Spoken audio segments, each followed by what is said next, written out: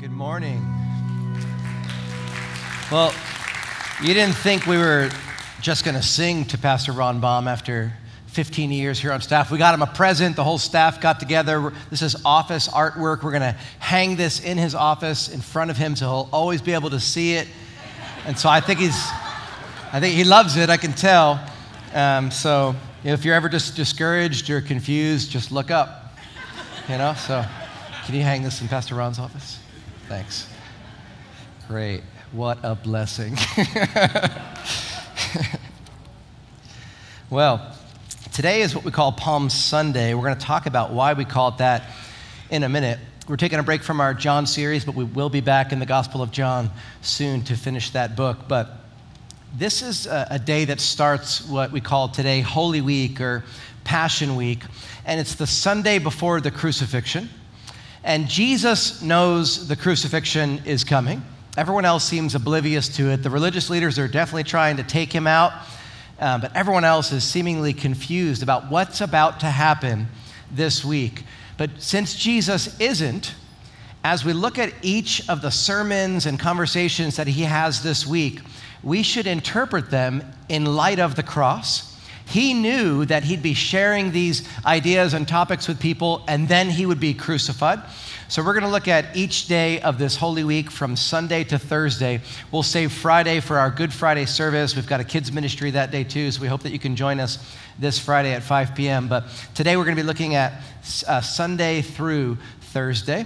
Now, Sunday starts off exactly the opposite of how the week is going to end. Right? Sunday is a day of expectations. Jesus enters the city of Jerusalem in such a way, with such celebration from everybody, that we call it the triumphal entry. Everyone is applauding and screaming out his name, saying, yes, you're the Messiah. But those shouts of praise are going to turn to shouts of crucify him by the week's end. Jesus comes and instead of him being filled with joy, he weeps over the city of Jerusalem.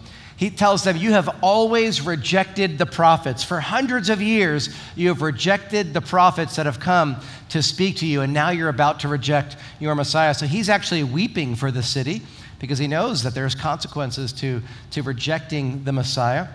Jesus is going to make his way to the temple, and he's just going to look around. He's going to observe it and then leave and go back to Bethany. So on this day, I think the main theme we see is one of expectations in this triumphal entry. Matthew chapter 21, verse 4 says, this took place to fulfill what was spoken through the prophet. The prophet they're referencing is Zechariah 9:9. It's 500 years before Jesus is showing up on this day.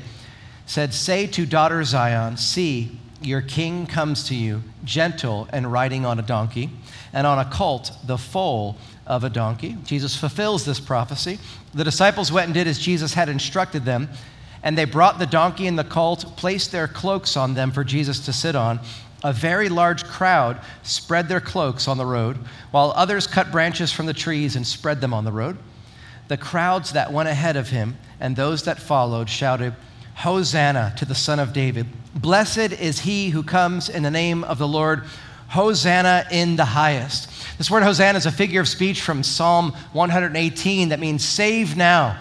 They're recognizing that he is the Messiah, so they quote a messianic psalm, and they're basically saying, this is the Messiah, Jesus. Jesus had just raised Lazarus from the dead in John chapter 11, just a couple days before. And so that word had spread, and people realized, okay, that's the final sign.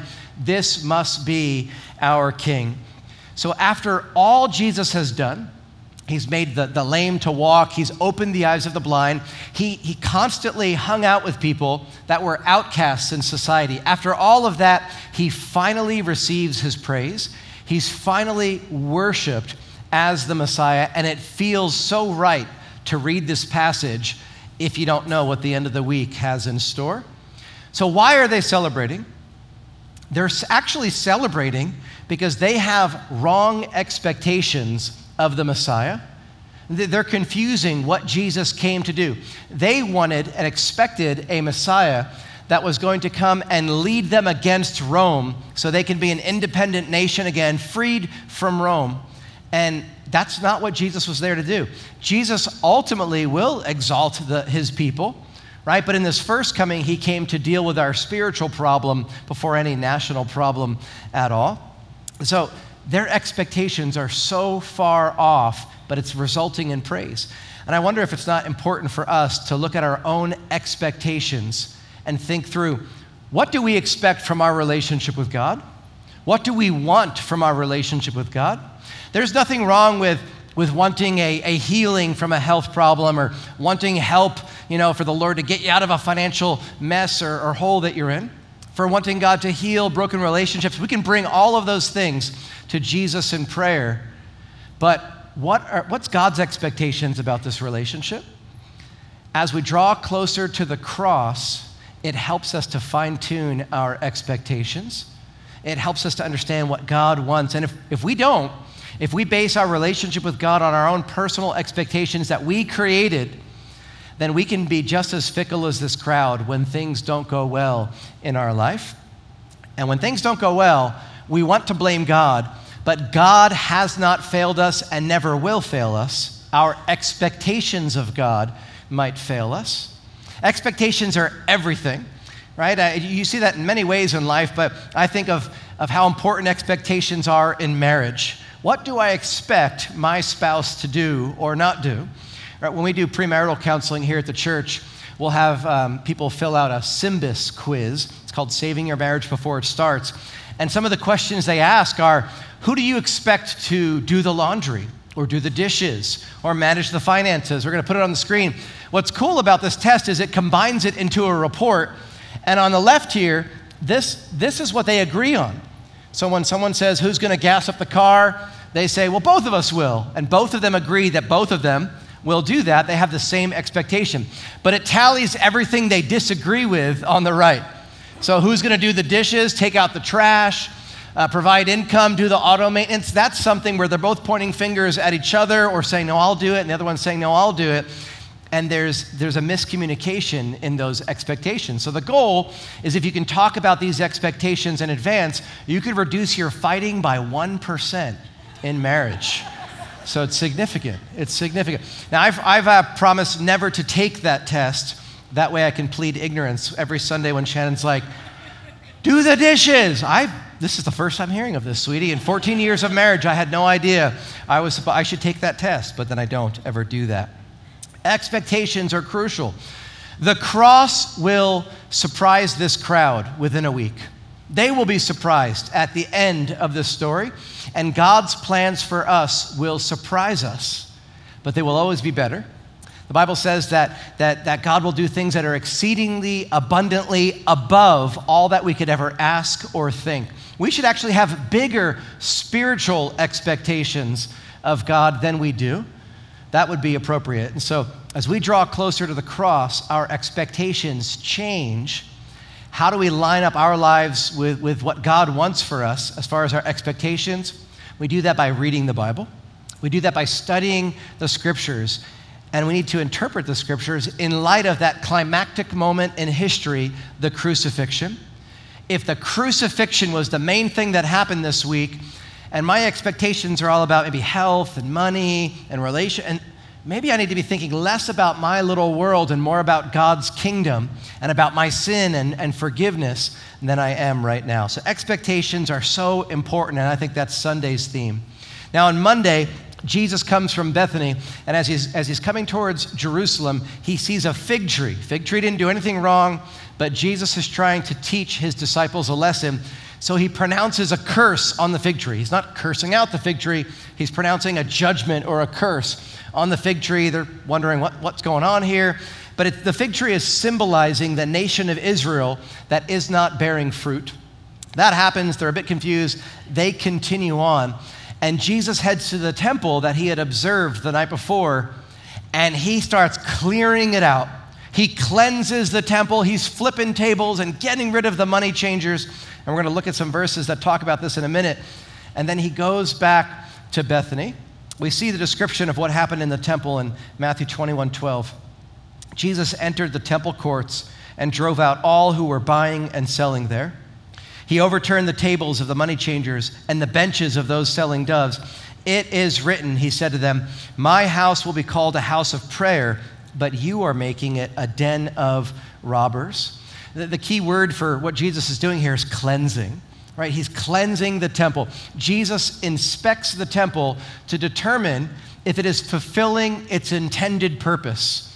Is it going to be a house of prayer and worship, or is it going to be a den of robbers? Well, Jesus found sin and corruption.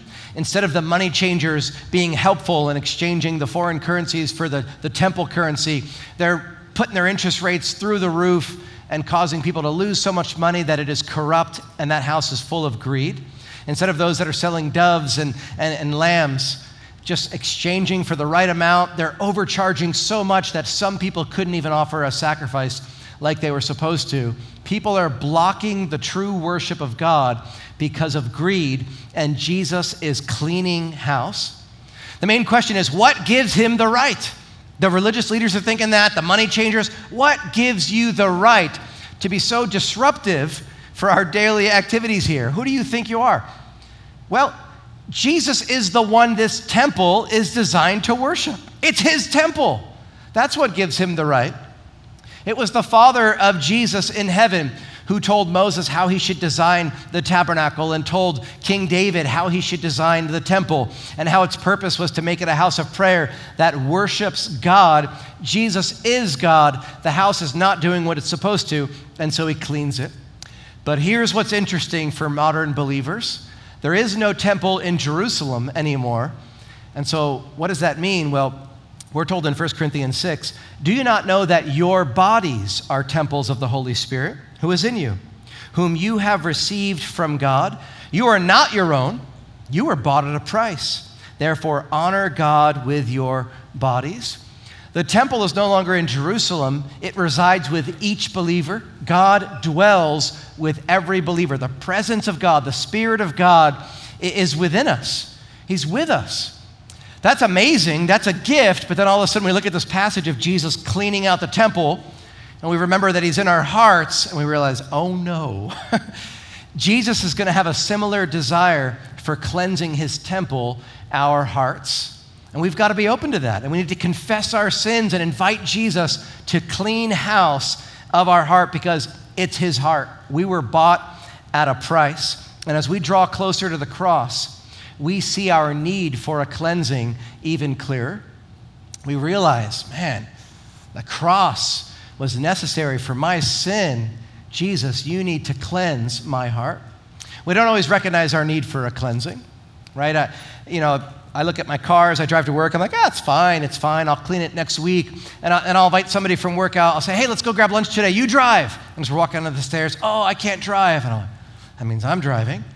Well, you wait by the elevator for 10 minutes while I get everything out of my car and put it in the trunk so it appears to be a little cleaner than it really is. Their presence made me think, maybe it's not really as clean as I thought it was. One time last year, there was so much pollen, and Pastor Ron looked at my car and it was covered in pollen, and he said, they make these things called car washes that you can go to. You give them money, they clean your car. It's a great deal. I said, yes, but those cost money. And in 2 months, it's going to rain. And that'll be free. And so I think he wrote the word wash your car in pollen on my car. But his presence made me realize I really do need to wash my car more. The cross helps us to see our own sin as evil, because if something as cursed as a cross and a crucifixion is necessary to deal with my sin, I need to treat it as more wicked than I'm willing to give it credit to be. It's worse than I think it is if a cross is needed. Well, that's not me, that's the Romans, that's the Jews. No, it's us. Peter tells us that Jesus bore our sins in his own body on the tree.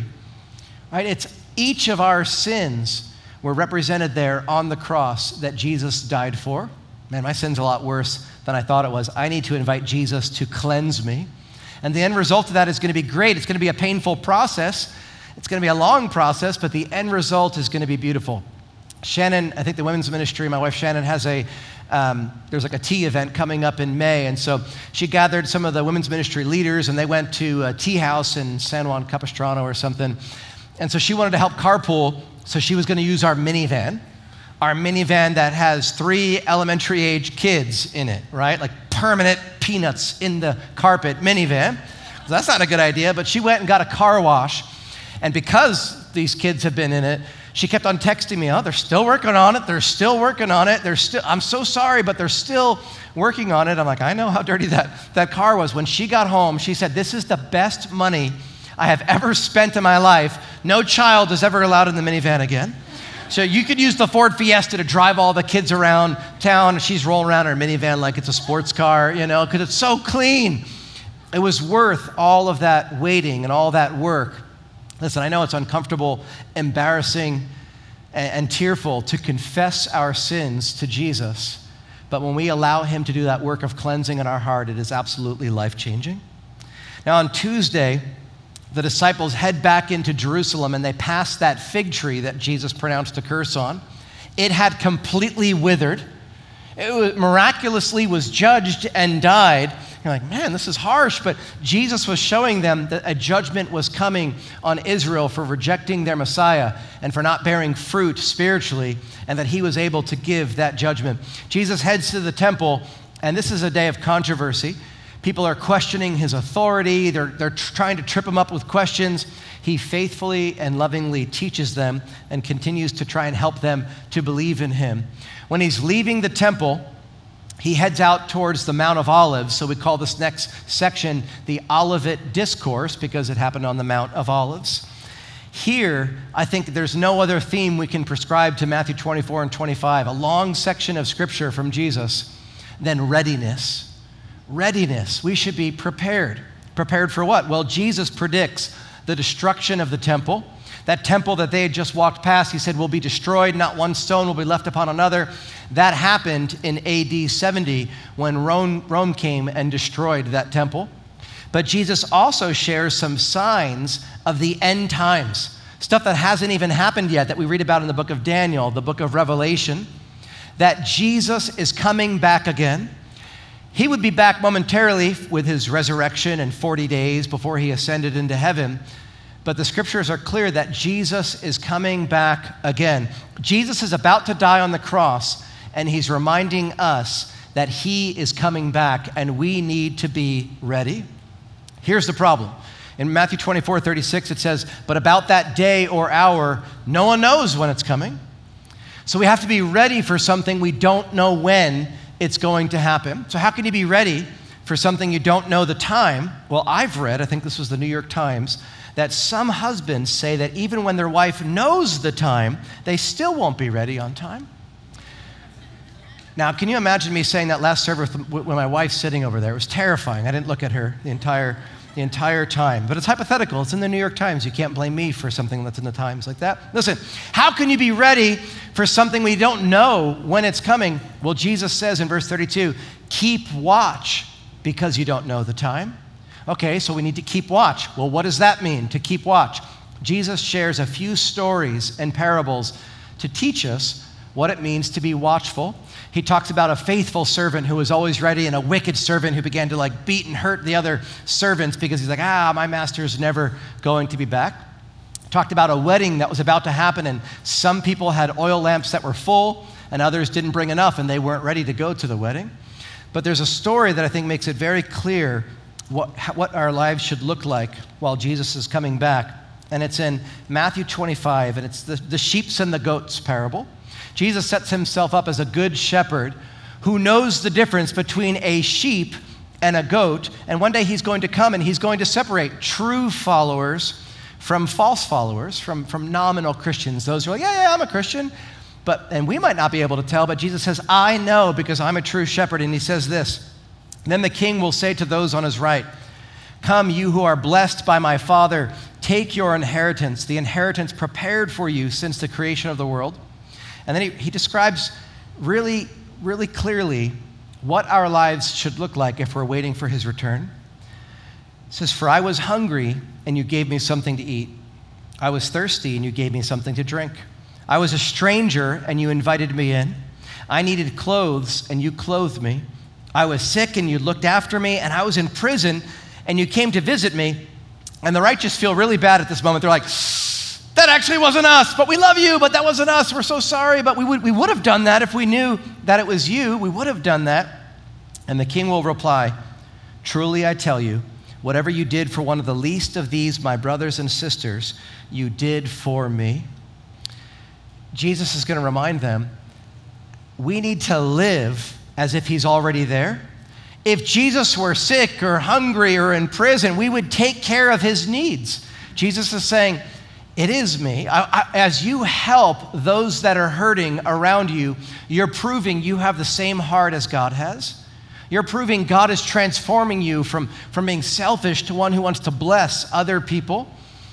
Being watchful is reminding ourselves that Jesus could be back at any moment, and in fact, he's dwelling with us in our hearts right now. So as we draw closer to the cross, we will live like he's coming back soon. God knows if we're serious about this. Christians will not be perfect.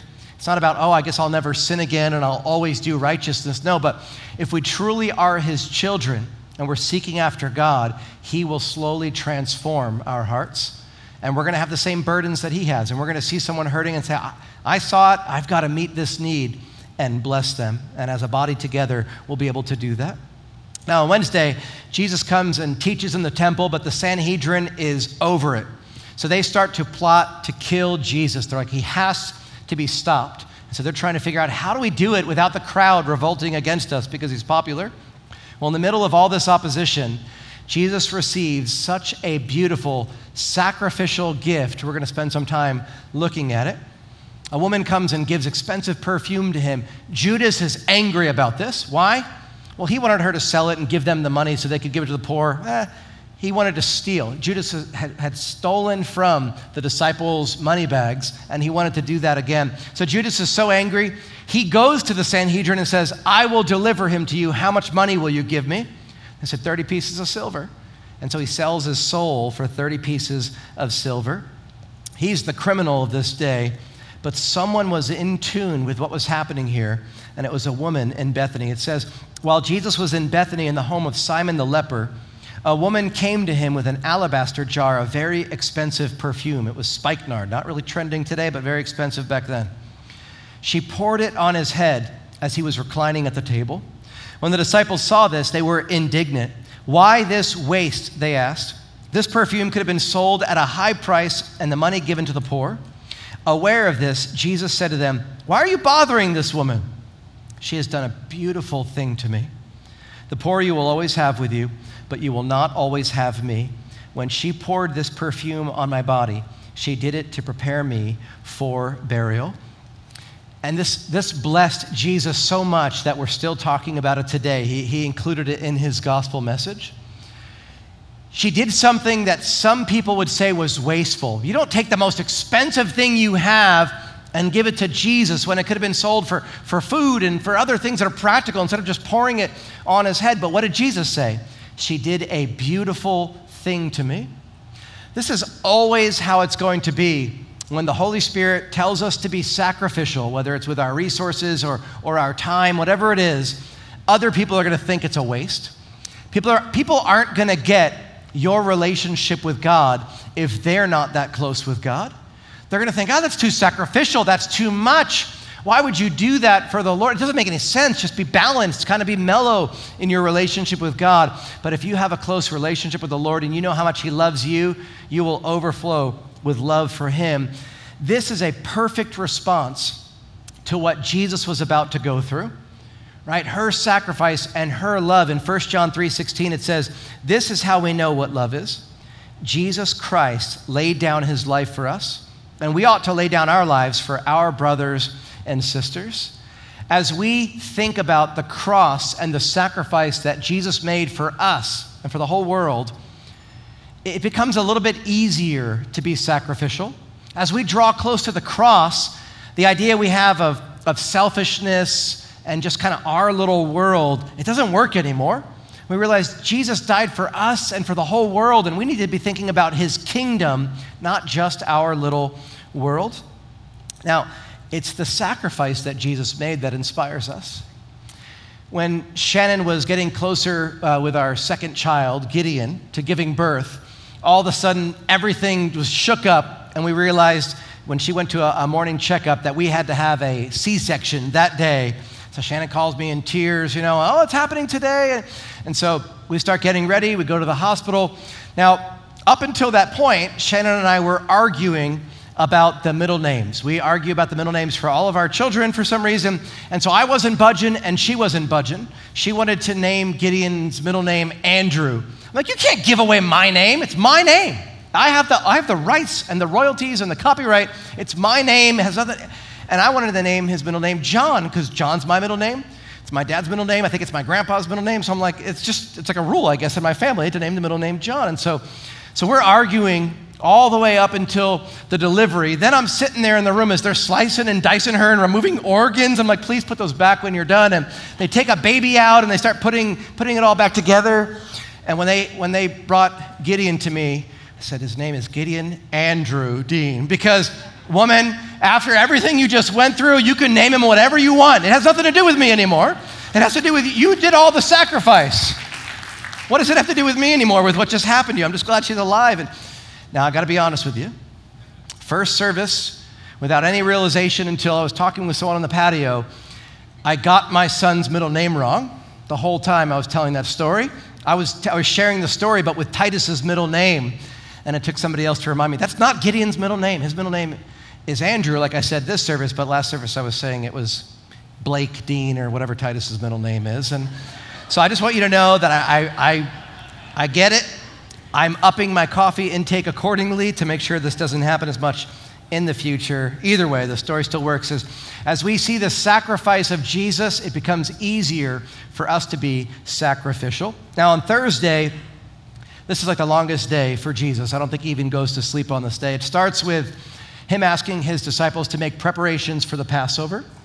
That night, as they have what we call the Last Supper they had together, he institutes communion. We'll be having communion on Good Friday this week. And so they're having a meal together. It's in an upper room, and so we call this long conversation the upper room discourse. Afterwards, they sing together, and they head to the Garden of Gethsemane, and he begs his disciples to stay awake and pray. It's late at night. They're all falling asleep all the time, and ultimately, he's alone, pouring his heart out to the Father as Judas comes to betray him with the guards, and he's arrested and betrayed. So this day, it all begins to head towards the cross. Now, in that upper room conversation they're having, there is a topic that surprises me moments before Jesus is crucified, and it's all about service and servanthood. It says that Jesus got up from the meal, took off his outer clothing, and wrapped a towel around his waist. After that, he poured water into a basin and began to wash his disciples' feet, drying them with a towel that was wrapped around him. Do you understand what I have done for you? He asked them. You call me teacher and Lord, and rightly so, for that is what I am. Now that I, your Lord and teacher, have washed your feet, you also should wash one another's feet. I have set you an example that you should do as I have done for you. Very truly, I tell you, no servant is greater than his master, and you're blessed if you do these things. I believe Jesus could have created the world and saved the world without this moment of washing the disciples' feet. It was customary for this to happen. It should have happened. Somebody in the house should have done this. One of the disciples should have realized nobody's washed our feet. This is customary before the meal. There was a need that Jesus and the disciples noticed, but only Jesus met that need as he stooped down as the King of Kings to wash the feet of his disciples. It's mind-blowing. So you think Jesus didn't have to do this, but then you realize, well, if God is a servant, then he did have to do it because it's who he saw a need and nobody was willing to meet it. And so Jesus met that need. Even though it was lowly, even though it was the lowest thing that could be done, Jesus did this and taught his disciples, all of us are servants. You're not greater than your master. They're like, of course we're not greater than you. You're the Son of God. And yet the Son of God served. We've got a great event coming up called the Father and Child, Camp Out with Dad. You can sign up on the website before we go. We camp, on the sports field. It's great. It's a lot of fun. Last year, when we put it together, Cornerstone's done it a lot, but it was my first time, and so I didn't have all the details down, so I didn't schedule anyone to help me clean up in the morning. And as the dads are all leaving, everyone's tired, there's trash everywhere. I'm like, all right, well, it's okay. I'm not going to inconvenience anyone. I'll just start cleaning up. 2 other guys, without being asked, just started cleaning up the sports field. And they have kids that are saying, let's go home. But they stayed and cleaned up for, I think it was like 2 hours. They kept on saying, what now? I'm like, no, go home. They're like, no, what else can I do? They must have shaved 2 hours off of me being able to go home because they saw a need and they met that need. We have a God who serves. He has proven his service for us. And so we get to look for opportunities to serve. And as we draw closer to the cross, we will look for opportunities, whether that's joining a team here at Cornerstone or serving more at home or in our neighborhoods. We will be servants like God is. And so we've talked about 5 themes that Jesus knew he was talking about right before his crucifixion. The theme of expectations. What is our expectation of our relationship with God? And if it's too me-focused and not enough about his kingdom, I need to read the Bible and realign my expectations with God's. Or maybe it's this idea of cleansing. And we realize that even though it's embarrassing and hurtful and tearful to confess our sins, we don't want to admit it. We don't want to say it's as wicked as it really is. If we bring those things before God, he is faithful and just to cleanse us of our sins and all of our unrighteousness. He'll do it. And we need to invite Jesus to cleanse our hearts, his temple of our sins. Or maybe it's this idea of readiness. If we're honest, everything in this world seems designed to distract us away from the cross and the second coming of Jesus. How often do we forget, wait, Jesus could come back today? That's in the Bible. The Bible even talks about people that are going to be caught off guard because they weren't expecting Jesus to come back. Maybe I need to be more prepared. How do we do that? Well, it's by living like he already is back, like he could be back today, meeting those needs that are around us. Or the sacrificial theme. A woman who gave everything that she had just to show love to Jesus. Everyone else thinks it's crazy. Maybe the Lord is calling us to sacrificial living or servanthood. God wants us to follow his lead, his example, and serve those that are around us. As we draw closer to the cross this week, as we get closer to Good Friday, I imagine the Holy Spirit is making at least one of these themes prominent in our minds and reminding us, yeah, this one's for you. This one's for me. This is what I need to be thinking on. You saw on the slides, there's a link. Go to cornerstone.com/Holy Week, where the Holy Week scriptures are compiled. And so you can look on there and it'll show you in the 4 Gospels what happened on Sunday, Palm Sunday, what happened the next day on Monday. And you could read along this week, sinking your heart to the gospel story in this part of scripture that most of the Gospels are about this week. You get a good amount of details on the 3.5 years of ministry and then a lot about this week. I think we need to have a similar priority in our hearts of saying, this week, whatever it looks like, it'll be more time with Jesus, more time focused on these themes that he felt important enough to talk about in these last days before the crucifixion. And so I'm going to try and, starting tonight, read these scriptures to my kids. Together as a family, we'll be following along this Holy Week, and the link's there if you want to do the same. But I want us to process some of this now together, and so I've asked the worship team to come out and do a closing song for us.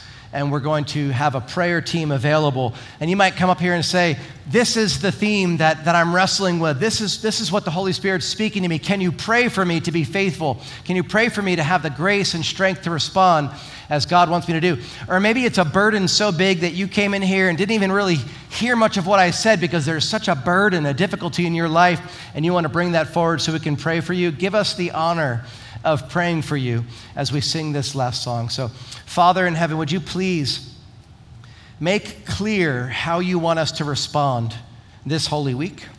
Lord, which of these topics, these concerns of yours, should be our concerns? Make it clear and give us the strength to respond, Lord. We are blessed in our doing, not in our hearing. So help us to figure out, what do you want from us this week? It's likely to involve more time with you, following and obeying you, which will lead to a greater blessing and more joy in our life. And so help us to do that this week. In Jesus' name, amen. Would you please stand with me as we sing this last song of worship, and also please come forward so we can pray for you.